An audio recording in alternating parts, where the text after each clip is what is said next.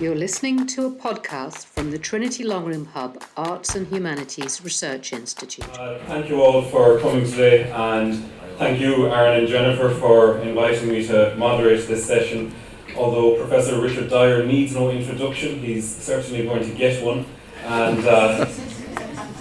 I'm just realising that sounds a little like a threat. Sorry about that. By way of said introduction, I just thought it would be worth outlining some of the qualities that we're likely to associate with his research. Perhaps the first aspect that springs to mind for most of us is his focus down through the decades on oppressed or marginalised groups, including but not limited to sexual and ethnic minorities, in books such as White and The Matter of Images.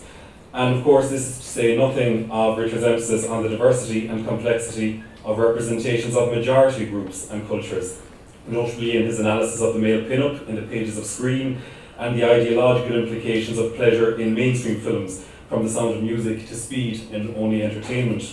Regardless of his object of study, he avoids losing sight of how all spectators belong to multiple, often antagonistic social groupings, and in much of his most memorable work, he deftly addresses how film attempts, though not always successfully, to work through these contradictions.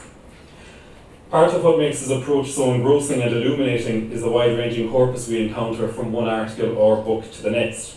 In the space of a song, examines Hollywood classics, Italian and Hindi musicals, and blaxploitation thrillers. Now You See It considers gay and lesbian cinema produced in Sweden during the First World War, Weimar Germany, post-occupation France, and America from the 50s onward. Pastiche forges connections between Hamlet and Cheryl Dunye's Watermelon Woman, and his many groundbreaking studies of stars draw our attention not only to significant figures like Lillian Gish, Lana Turner, and Jane Fonda, but also to major talents who were underused or squandered by the studio system, such as Lena Horne and Paul Robeson. When talking to others about his work before and during the conference this week, one word that people mentioned repeatedly was accessible. And this is certainly a product of his seemingly effortless clarity and eloquence as a writer, but it also stems, I think, from the wonderful autobiographical strand that frequently surfaces in his work, not least in his two contributions to the BFI Classic series. Brief Encounter begins and ends with evocations of his mother's distinction between two kinds of film, the good and the lovely. And in between, he offers a fittingly subtle analysis of David Lean's rich but unobtrusive blend of melodrama and realism. His recent monograph on A Dolce Vita begins with a recollection of him passing himself off as over 16 to watch the film. From there, he progresses to an engaging discussion of Fellini's complex mise-en-scène of Roman nightlife and Christian imagery. Aaron and Jennifer spoke a good deal this morning about how vital a role the ISS seminar played in bringing PhD students, early career researchers, and more established scholars together down through the years. And Richard's work is such a valuable addition to our seminar precisely because his insights and the arguments they convey are relevant to us all regardless of our lived experience or our career stage. Indeed, in Now You See It, he emphasises that the very conditions of cultural production, and I quote, limit what can be said, but also make saying possible. They both form and deform all expression. At a time when debates regarding the visibility and representation of various social groups grow increasingly heated, he reminds us, both in his statement and in his writing more broadly, to remain sensitive to how representation institutes mistreatment of given groups, but also to prevent our own preconceptions from inhibiting genuine investigations of our own into the narratives we see and hear. All this is to say not just what a privilege and pleasure it is to have Richard speaking here, but also how fortunate we are to have him speaking on sound, at a time when there is a striking record of important research focusing on sound and music on the island of Ireland. Just some of the names that come to mind are Liz Green, Nessa Johnston, our own beloved Jennifer O'Mara, wherever she is, Amy Monaghan, and the late Daniela Kulisic-Wilson, almost all of whom have presented at previous ISS seminars. And it seems doubly apt to have Richard here since he has already been involved in Irish screen studies as a distinguished adjunct professor in film studies in UCD. On behalf of all present, thank you, Richard, for quite generously accepting our invitation, and I'm sure we're all very much looking forward to hearing about their song.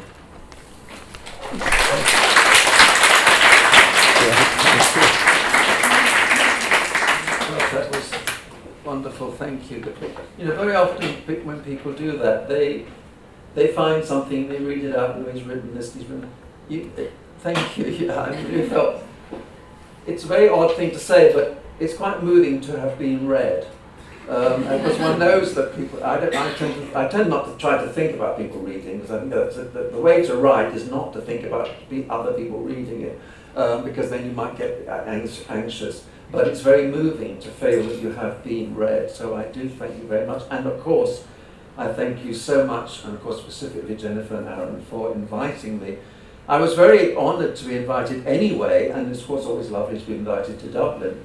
But I've been particularly, felt the honour even more since I've been here. Partly of the 20 years, so it's a kind of very significant one to be invited to. Partly the North-South project behind it.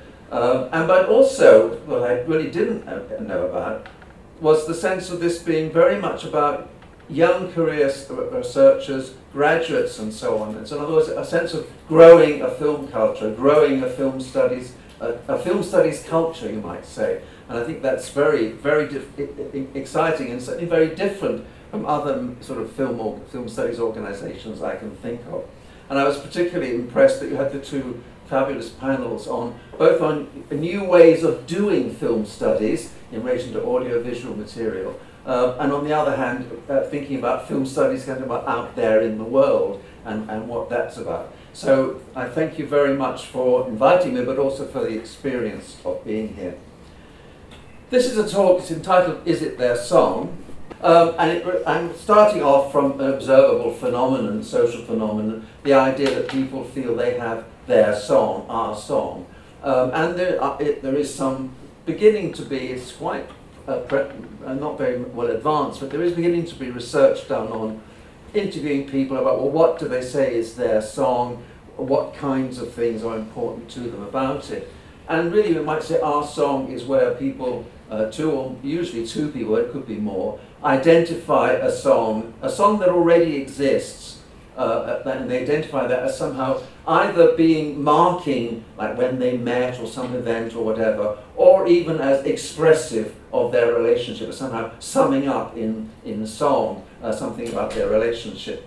And this is just from some research that was done about interviewing people and about their song, and talking about the importance of it on various occasions and so on.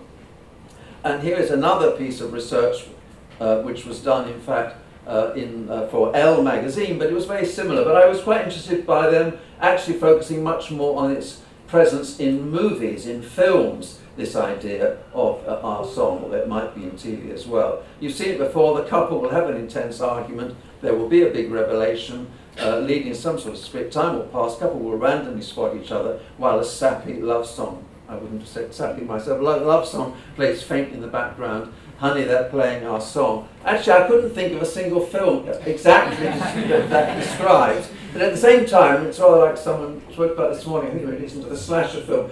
All the things one thinks, there's always a kind of an ideal type of what it is, and then it's very hard to find actual examples of it. But that doesn't mean the ideal type doesn't have a sort of validity as a kind of sort of folk memory, you might say.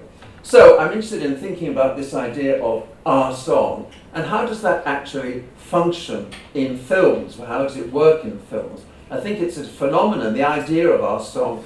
You know, I think in the previous quote, there's something about there's always been, it's been there forever, the idea of perhaps I haven't got that there. I thought there was somewhere it says from time immemorial there's been this idea of the our song. But I think it actually really only becomes popular when there is the possibility of a widespread mass circulation of songs. Initially, of course, through sheet music and through the piano, and then after that through the development of obviously recorded sound. And very often when people talk about our song, they mean actually a particular recording of a song. So it's a quite specific thing. But it's something that's quite explicitly referenced in films. And I just want to show you an example of that. Could we turn the lights down? Sorry. And this is from a film. This is from a film Mannequin, directed by Frank Borzage.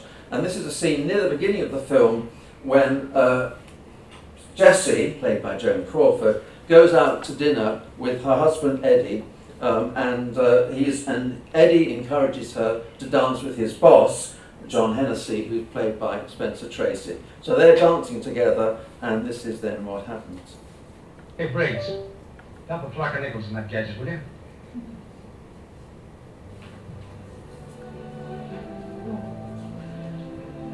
Do you mind, Mr. Hennessy? What's the matter? Not so good? No, it isn't that. I like to dance with you, only, well, it's this particular song. What? It's ours. Eddie's in mine, I mean. You mean you wrote it? No, we fell in love to it, so we always dance to it together. That must sound awfully silly to you.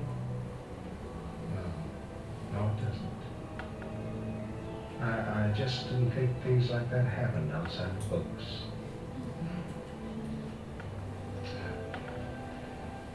Miller.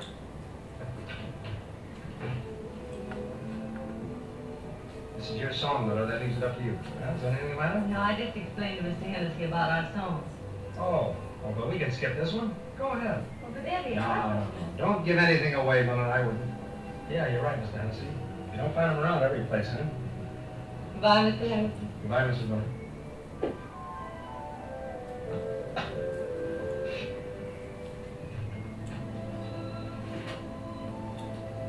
And so they were married. From here, it looks like it might be love. Might be. We even get a song that goes with it.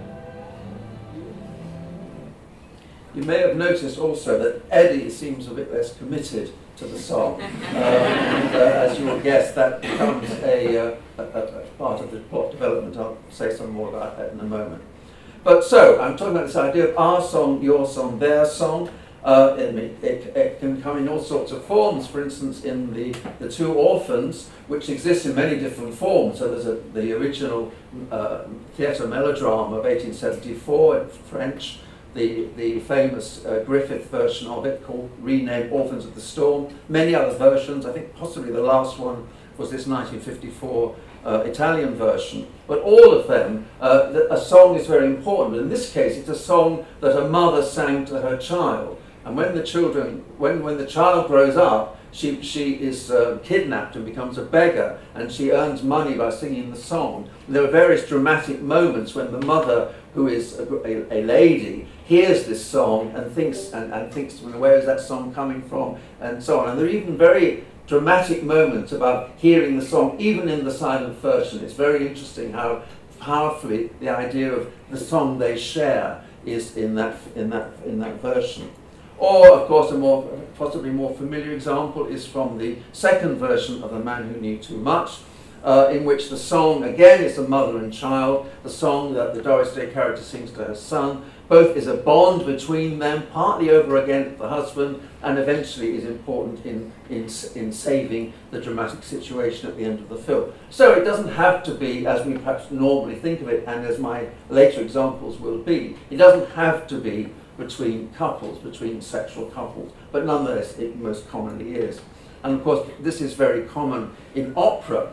But of course the important thing about opera, where you very commonly have a duet which is our song, but of course within the kind of weird convention of opera, this is not a song that's known by someone else. In fact, they're not even singing a song in a certain sense. They are expressing their love. Because everything is sung, it's therefore expressed in song. And the same is true of musicals, which again are an odd convention, because there's a way in which these are not familiar songs in the culture of the characters which they happen to be singing. On the contrary, these are songs which are merely furtherance of the narrative in a certain sense, and the fact that they're sung is not really related to an idea of this being a shared our song that is available to them in the culture. Probably the most famous example of an our song in films is As Time Goes By from Casablanca. And you don't really need to, well, most of you imagine, most of you will know it, although it was interesting in relation to this afternoon's panel about, can I even assume that everybody knows Casablanca? You know, it's interesting how at one time that was what everyone knows Casablanca. And it's just still one of the films that is still shown on television, is still shown in repertory cinemas and so on. So it's not like it's disappeared, but quite how widely known it is. But anyway, we're in a scene in Casablanca, and a character played by Ingrid Bergman, Ilsa, has come into the bar, which has been set up as Humphrey Bogart's bar, Rick, and she asks the pianist to sing a song. So let's just watch that.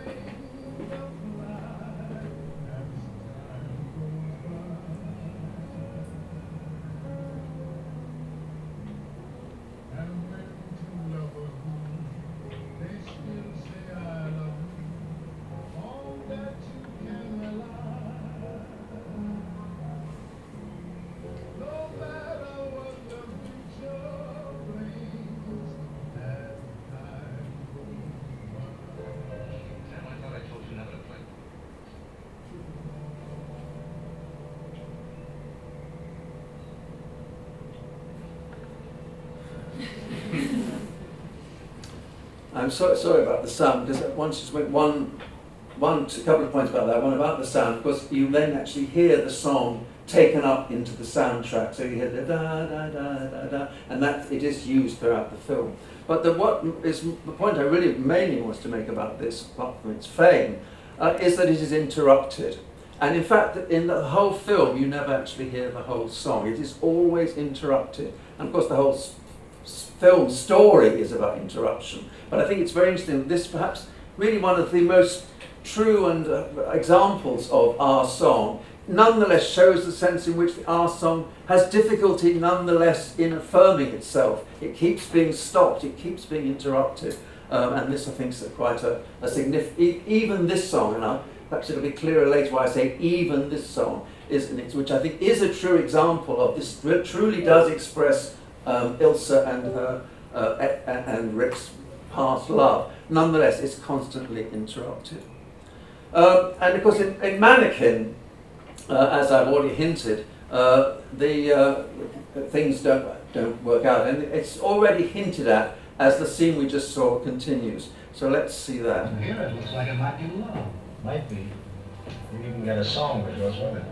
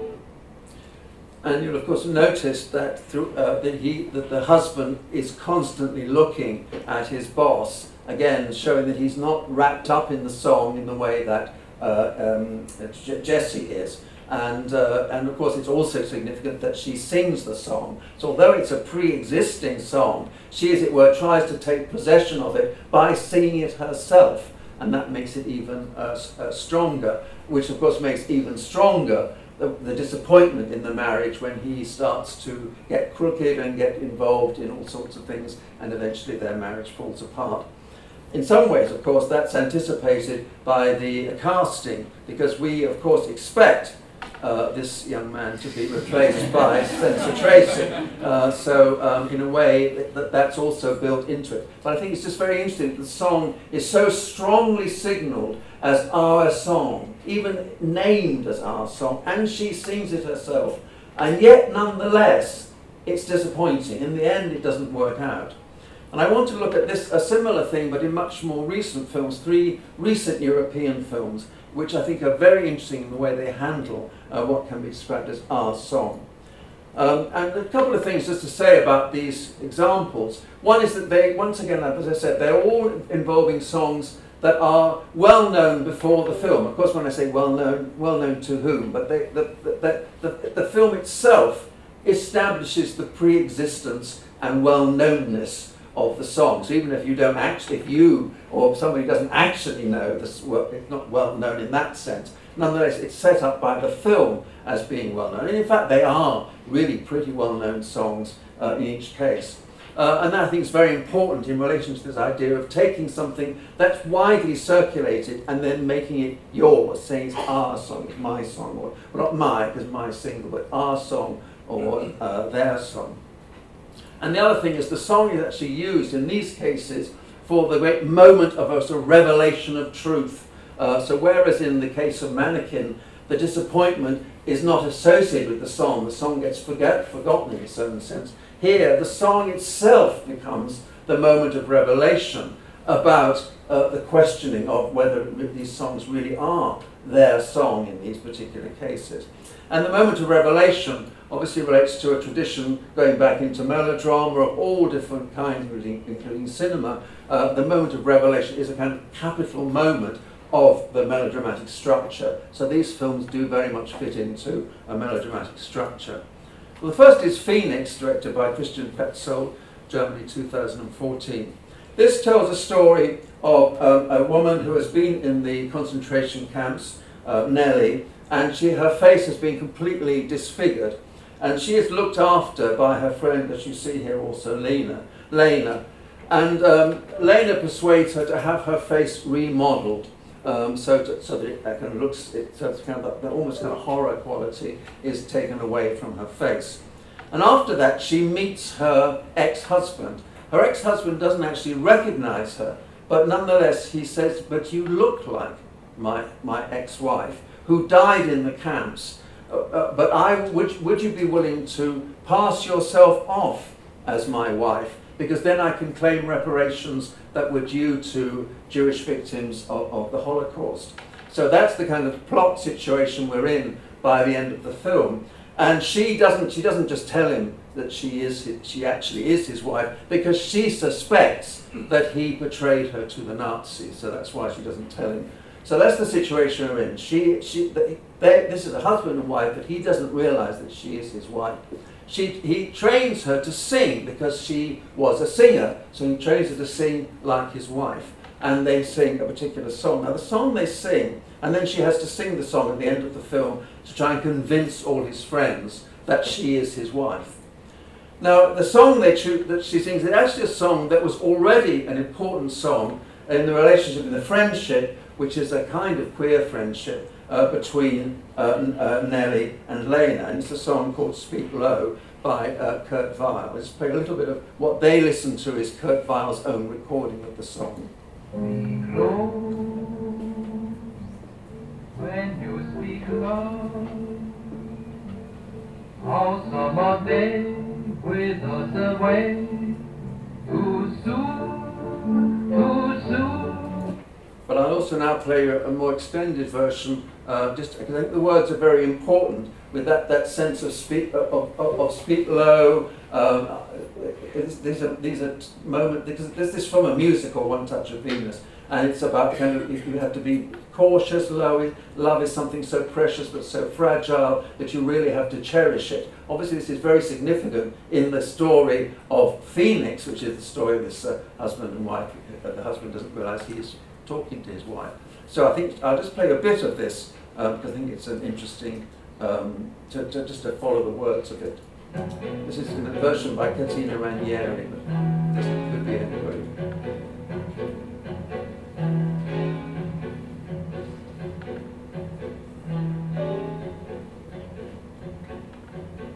Speak low when you speak loud.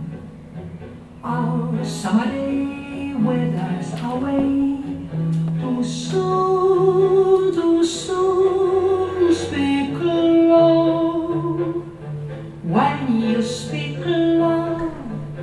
Our moment is sweet, like ships adrift. We're swept apart too soon. Speak low, darling, speak low. Love is a spark lost in the dark. Too soon, too soon. I feel wherever I go that tomorrow is near, tomorrow is here, and always too soon. Okay, so I think that just gives an idea. You may have had time to read all of the words, but they're all obviously about kind of, I want you to say you love me, and say it, be careful, be cautious, love is fragile, and that's the song that Nellie has to sing to the assembled friends of the husband to convince them that she is Nellie. We know that she is. And this is the moment of revelation when she sings this song. And I think there are a couple of things to say just before you see it. It's interesting, for instance, that when the moment when he finally realizes that she really is Nellie is the moment when she starts to sing confidently. So initially it's very hesitant, so almost like, can I even get this out, can I speak the words? And then she speaks it, then she does sing it with full confidence, and you can see from the reaction shot, oh my God, this really may be, this really is Nellie. But nonetheless, he continues playing. And then on the moment when she sings the words, tomorrow is near, he stops playing. We have a reaction shot, and we have a close-up of her arm, and we see the concentration camp tattoo on her arm. And of course, that's the moment when he really realizes that this actually is his wife. And there is no, and he no longer plays after that. So this Our Song, that was already someone else's song, it was a song in a musical, written, of course, by a Jewish emigre composer, Kurt Weill. It's then Lena and Nellie's song, but it's been taken again, and he is hoping to make it now their song, the song of the husband and wife recreated, even though he doesn't think she is actually his wife. And it's at this point that the promise of the song, if you like, breaks down, and the feeling that perhaps this never really was or could be their song. So let's see this sequence.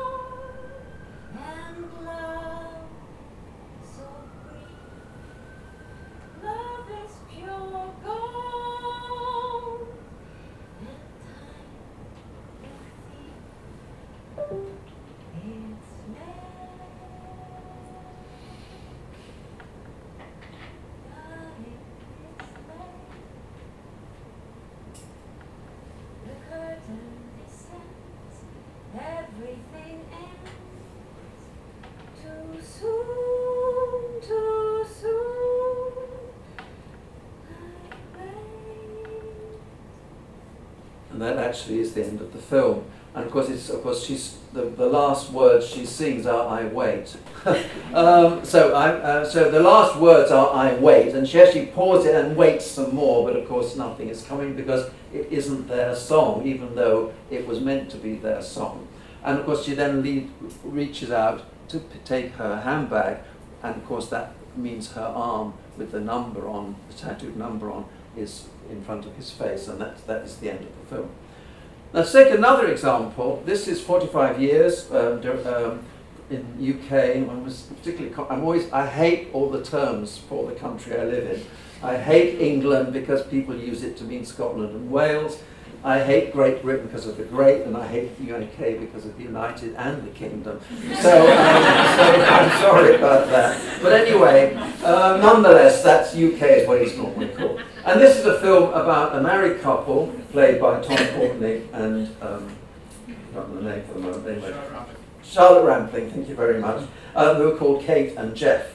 And because they were ill when they had their 40th wedding anniversary, they had to put off celebrating it, but now they're celebrating their 45th anniversary. But suddenly, Jeff gets information that his long ago lover, Katya, her body has been found, and they have discovered that two things. First of all, that he was married to her, or at least he pretended to be married to her, and they're accepting that he was married to her, which Kate, Charlotte Rampling, didn't know. And also that Katya, the person who's been found dead, after an accident years and years ago, was pregnant with Jeff's child. And again, Jeff and Kate do not have children, and Kate did not know that Katya had been pregnant. And Jeff kind of goes off the rails, is incredibly overcome by this, and it seems to completely change him. And it also makes Kate question, well, what was this relationship in the past, and what is now our relationship? It's a film that's very hard to sum up, because it's all very understated, and in fact, I suppose in that sense, it's very English. It's very understated, and you have to sort of think you understand, and nobody says what they think and what they feel and so on. But nonetheless, they are both completely their lives turned over by this revelation. Now, I'll come back to how that to the denouement, but first of all, let's talk about, this is just the two characters. There is a lot of other music in the film, and in fact their tastes are rather sort of progressive or radical in some sense or another. So for instance, they like to listen to this R&B version of Stagger Lee, and Stagger Lee was as I'm sure most of you know, is a kind of a figure from African American folklore, really, who was a pimp who shot a man and died in prison, but often was taken up as a figure of black power. So they like this sort of in a way rebellious black music, but also they like the sort of French music. This is actually from a piece by Liszt with words by Victor Hugo. Comment disent-ils? It's about, what do you do in a certain situation? How do you forget a quarrel when you go to sleep? How do you forget an enchantment when you fall in love? So there's a slightly cynical word. So they're kind of very educated couple, and sort of as a radical chic, you might describe them as. But the song that is their song is Smoke Gets in Your Eyes. This again has, like in the previous example, a rather complicated history. It was a song written for the Jerome Kern and Otto Harbach musical Roberta, which was made into a film with Fred Astaire and Ginger Rogers. And this is a song which, it's set in the world of fashion. It's, if you like, a very white piece of music. And in fact, Jerome Kern is barely yet in jazz. I mean, as a kind of history of musical theatre, Jerome Kern is really more operetta than jazz. And had great difficulty when he had to write jazzier pieces. So it's a kind of very white piece of music in a certain sense. But it became a huge hit in the 60s for the Platters, who were, of course, an African-American group. And it's that version that is the our song of Kate and Jeff. This is the song that means. So it's very interesting, this whole cultural formation of expressing your sense of being our song through a song that was written for other circumstances, sung by people in another country, but also of a different ethnicity, and yet nonetheless somehow claimed, generously, I don't mean this is to put down the easy put down or anything, but claimed, as it were, made into their song. But when, now, the relationship, as I say, they've been completely kind of thrown by this revelation from Jeff's past, but nonetheless they continue with the 45-year celebration. And there comes a moment when they have to dance together, and Jeff says, we must put on Smoke Gets in Your Eyes. And we have this extraordinary sequence, which is a bit long, but it's really worth seeing all of, when we see the way in which we get such a strong sense of the difference between Jeff and Kate, and in the sense in which Jeff's got over it. Jeff can sing along as well. Jeff, he shrugged it off. Yeah, it was a bit upsetting, but now we just carry on, nothing's happened. Kate, on the other hand, feels that her whole understanding of their relationship has been completely destroyed, and yet she is still nonetheless forced to go along with this song, and as it were, forced to kind of dance out, play out, before their friends and family, to play out this sense of they are now dancing to their song. Let's see this. Ask me how I will. My true love was true.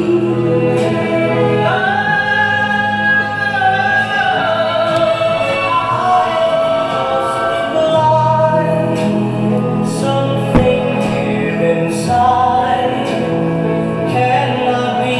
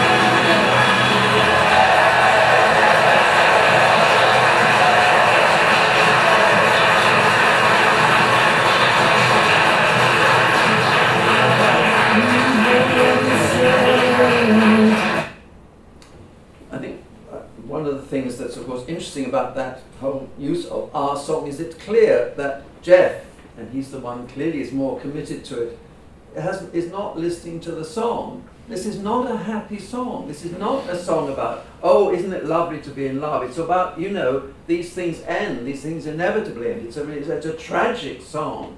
But it's like, and I think that's also quite common. People don't listen to the songs that are their song in films, possibly in life. They don't really pay attention. They make it into theirs by ignoring vital aspects of it. My last example is one that I don't know if anyone here would have seen, which is a pity because it's a really wonderful film, La Pazza Gioia. It was briefly distributed in the States with the misleading title Like Crazy. It actually means Mad Joy. And it was a huge success in Italy. It ran in one cinema in Rome for over a year, and which is very unusual nowadays for a film to run in one cinema for a long, long time, especially in Italy, actually. And this is a film about two people who are in a kind of really genuine, it's hard to say, but a genuinely very nice sort of mental care facility. One that's quite sort of progressive and gentle and with a lot of freedom and so on. But they are it, and the film makes it clear in a way they both need to be in this care. One is Donatella, who is the younger one you see without the scarf here, and the other is Beatrice, who is the older one, and the richer one, in fact, with the scarf. But we don't. It's our song I'm going to deal with actually relates to the Donatella character. Donatella is a very kind of troubled, and she actually tried to kill her son. Her husband has left her and so on. So she's very troubled in all sorts of ways. And throughout the film, though, she talks about how wonderful her father was. Talks about the fact that her father was the pianist for Gino Paoli. Now, Gino Paoli is one of the very great singer-songwriters of the post-war era in Italy. So she says, oh, he was Gino Paoli's pianist. Now he has his own band. He's really wonderful, and the band is called the Hurricane Trio. And we may already have a sense there that perhaps this is not quite at the same heights of artistic achievement as are associated with Gino Paoli. And throughout the film, she listens to, on her a telephone, she listens over and over again to a song, no, it's in the wrong direction, a song called Senza Fine, which is one of those songs I do think, if I was an Italian audience, I think all Italians, even really pretty young ones, would know this song. It's a massive, massive hit. I think it was also in some other countries of Europe, but perhaps not here, though there are English language versions. And this song was enormously successful, and it's a song that, and she plays it by Gino Paoli, which he also himself sang, and which was also a very famous version on television by the singer Ornella Bernoni. And just to give you, perhaps just to play you a bit of this, and also let you hear I put here the translation to give a sense of what the song is about, the kind of the dreamy quality, the dreamy, hopeful quality that the song has.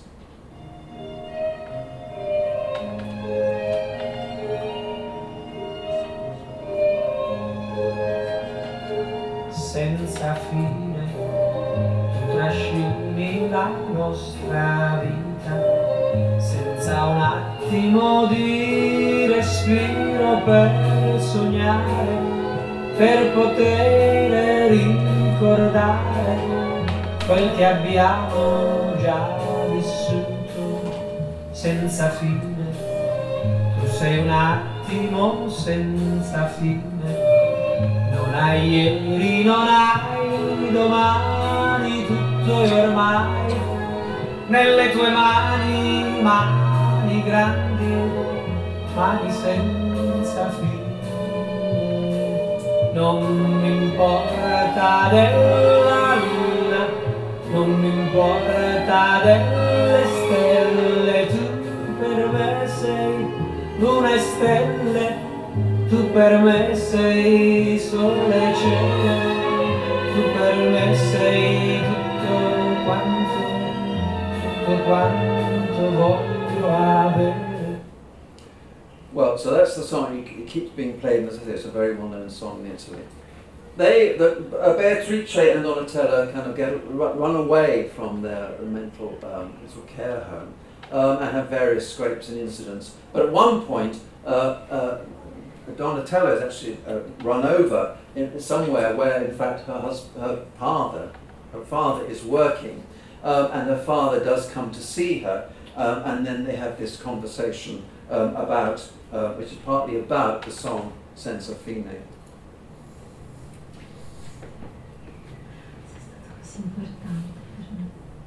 Importante.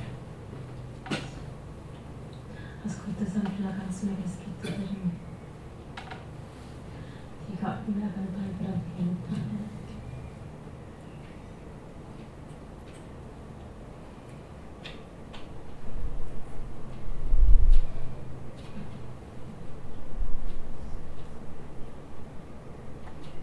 A me non mi pare di averti mai addormentato.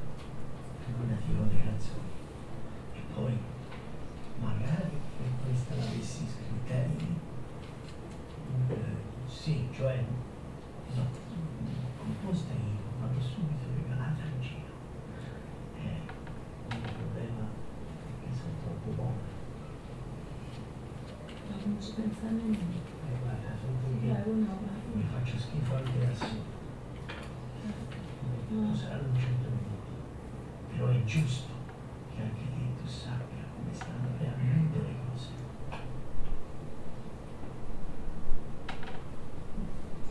Ora fammi andare perché ho lasciato la serata a metà. Buona fortuna, Buona fortuna dalla terra. Pablo, Eh, scusa tanto, sto chiamando. Mi dispiace che ti do sempre molto.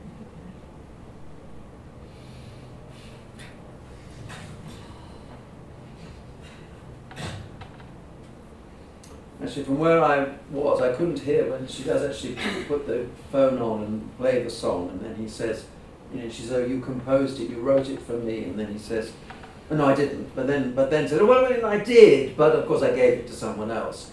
And it's a kind of heart-stopping moment, because you think this one thing she cherishes, that her father wrote the song for her, is going to be taken away from her.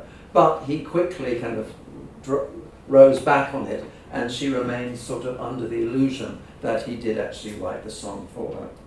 So, taking those three films together, I then go back to my question of the talk is it their song? And I think in these particular cases, but even to some extent Casablanca, even though Casablanca, I think there's never any doubt that the song really does express the feelings between Ilsa and Rick, and which for various reasons are kind of interrupted. But nonetheless, it doesn't throw into question the truth of their relationship, or indeed the truth of the song expressing their relationship. So but even in that case, it's constantly interrupted. And as we've seen in the case of Mannequin, it's just really it's she that thinks it's their song. But in these cases, for a time, each character thinks these are their song, or try to make it their song. But we might say, is it ever their song? Not just thinking about these characters, but in general, when we say our song, is it ever our song? It's never really our song. And so, can it ever be their song? Can it ever be our song? It's always a song that someone else has written. It's written in different circumstances. It has different cultural associations. We try to make it ours, make it into our illusion that it's ours, but nonetheless, it can never really be our song. But even more than that, I want to suggest that problem is not simply one about songs. It's not simply one about mass production and songs written out or works written elsewhere. But in a way, it's the nature of communication itself. That actually we constantly kind of have the illusion that we speak language. We constantly have the illusion that we make art, that we make culture. Now, of course, we do make it, but we make it with other people. It's very complicated the way we make it, and we always make it inheriting what's already come down to us from the past. There's a sense in which we never really, in that kind of magical way, and that's why, of course, it's beautiful in Casablanca or in musicals. It's magical that here, yes, this really is us. It's emanating from us, this wonderful sense of song, of communication, of love, all that matters. But it's always an illusion, it's always temporary. And what these songs, I think, what these three films particularly do, is, as it were, push sufficiently at the song to reveal, actually, it never was their song, it could never be their song, it came from somewhere else, it was based on a fiction in their relationship. And that is a kind of intensification of the general sense that we, all of us, all the time, are kind of doing the best we can with the language, the culture, the images, everything that comes down to us. We're doing the best we can to make them ours, to participate in them, and yet there's always the possibility that we realise that actually they're not really ours. I mean, the most simple example of that is if you say a word, one word over and over again, suddenly that seems very strange. This word that you were using all the time, you suddenly think, that's a bit weird. Why that sound to mean that? That's a very common, easy, and you shrug it off. And most of the time we shrug it off. But there's always that possibility. There's always that possibility. Now, what do we do about that? Well, if we're Nelly, we walk away, but we can't actually walk away from culture. We can't walk away from kind of doing the best we can with the illusion. Or we suffer the illusion, like Kate. We are trapped in the illusion and we suffer it insofar as we are aware of it. Or, and maybe that's the fortunate choice, we're like Donatella, and we are allowed to stay with the illusion that we speak language, that the song is genuinely ours. But really, it never is. And there's always that wobble. And that, I think in some ways that wobble explains why cultural change happens, why things keep having to be changed, why there is history at all, that things never are quite fully, as it were, embodying what we want, what we are, and for that reason we have to go, we realise it from time to time, and we have to change it. There's a sense in which it's never our song, but it's all we've got, and we must sing it the best we can. Thank you.